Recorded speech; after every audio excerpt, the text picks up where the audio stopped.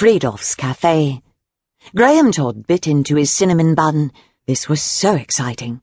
This was where Kurt Wallander came to get his pastries and cups of coffee, a place to give him sustenance when faced with yet another baffling, usually gruesome case.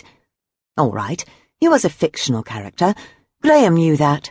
But Henning Mankell must have come here himself so he could situate his famous detective in real places. From his table, Todd surveyed the overcast early October scene through the large picture window. This was his first visit to the country, and Eastad was living up to all his expectations of a Swedish town.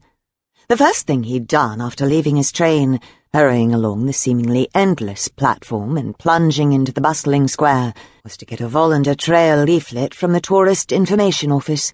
The tall blonde gal at the desk had smiled pleasantly, obviously used to the sparkling enthusiasm. He had followed the route religiously, only deviating once to take a quick look at the port, where an impressive multi-decked ferry was about to leave for Poland. Todd was in heaven. As he made his way to Wallander's flat in Mariagarten, he soaked up the atmosphere like salt on spilt red wine. The town's quaint and colourful cottages nestled happily alongside modern structures, the latter not detracting from the pleasing aesthetics. Many of the streets were cobbled and had narrow pavements, and in some of the shop doorways candles spluttered, brightening the gloom. Though not much interested in architecture, Todd couldn't help but admire the Gothic Hansa Sancta Maria Kyrka, where Kurt had married Mona, and the neoclassical theatre with its pale yellow columns and dark maroon panels and pediments. But the highlight of the tour had to be the elegant Hotel Continental, where Wallander had gone when he had occasion to celebrate. The patient receptionist, used to the constant procession of Wallander addicts wandering into the foyer, had been more than happy to take his photograph while giving him a potted history of the hotel, apparently one of Sweden's oldest, opened in 1829. Moreover, she didn't even show any outward disappointment when he failed to go into the restaurant, leaving after his coffee. She simply inhaled slowly and promised herself yet again that she must get round to reading one of the bloody books. It was the real, recognizable locations that fascinated Todd about the Wallander stories. He remembered his wife, Jennifer, dragging him off for a holiday in Dorset once to follow Thomas Hardy's novels. He'd never really liked Hardy.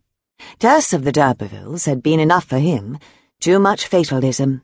Yet visiting the locations which Hardy had used had inspired him to read more.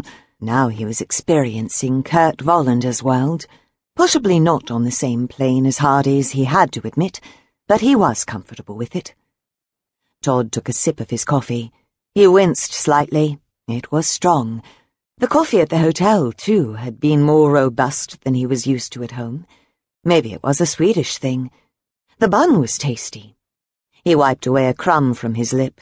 He wasn't really that hungry, even though this was the first food he had had since an early breakfast that morning. The excitement of going round the Wallander sites had banished the nervousness he now felt. It wouldn't be long now. He wasn't sure how it was going to play out. The main reason he was sitting in this little cafe in a small town in the south of Sweden was the result of his own Wallander-like investigations. He had dug for information just as diligently as any detective. It had produced a cast of characters, involved interviewing many of them, and had eventually led to the person he was after.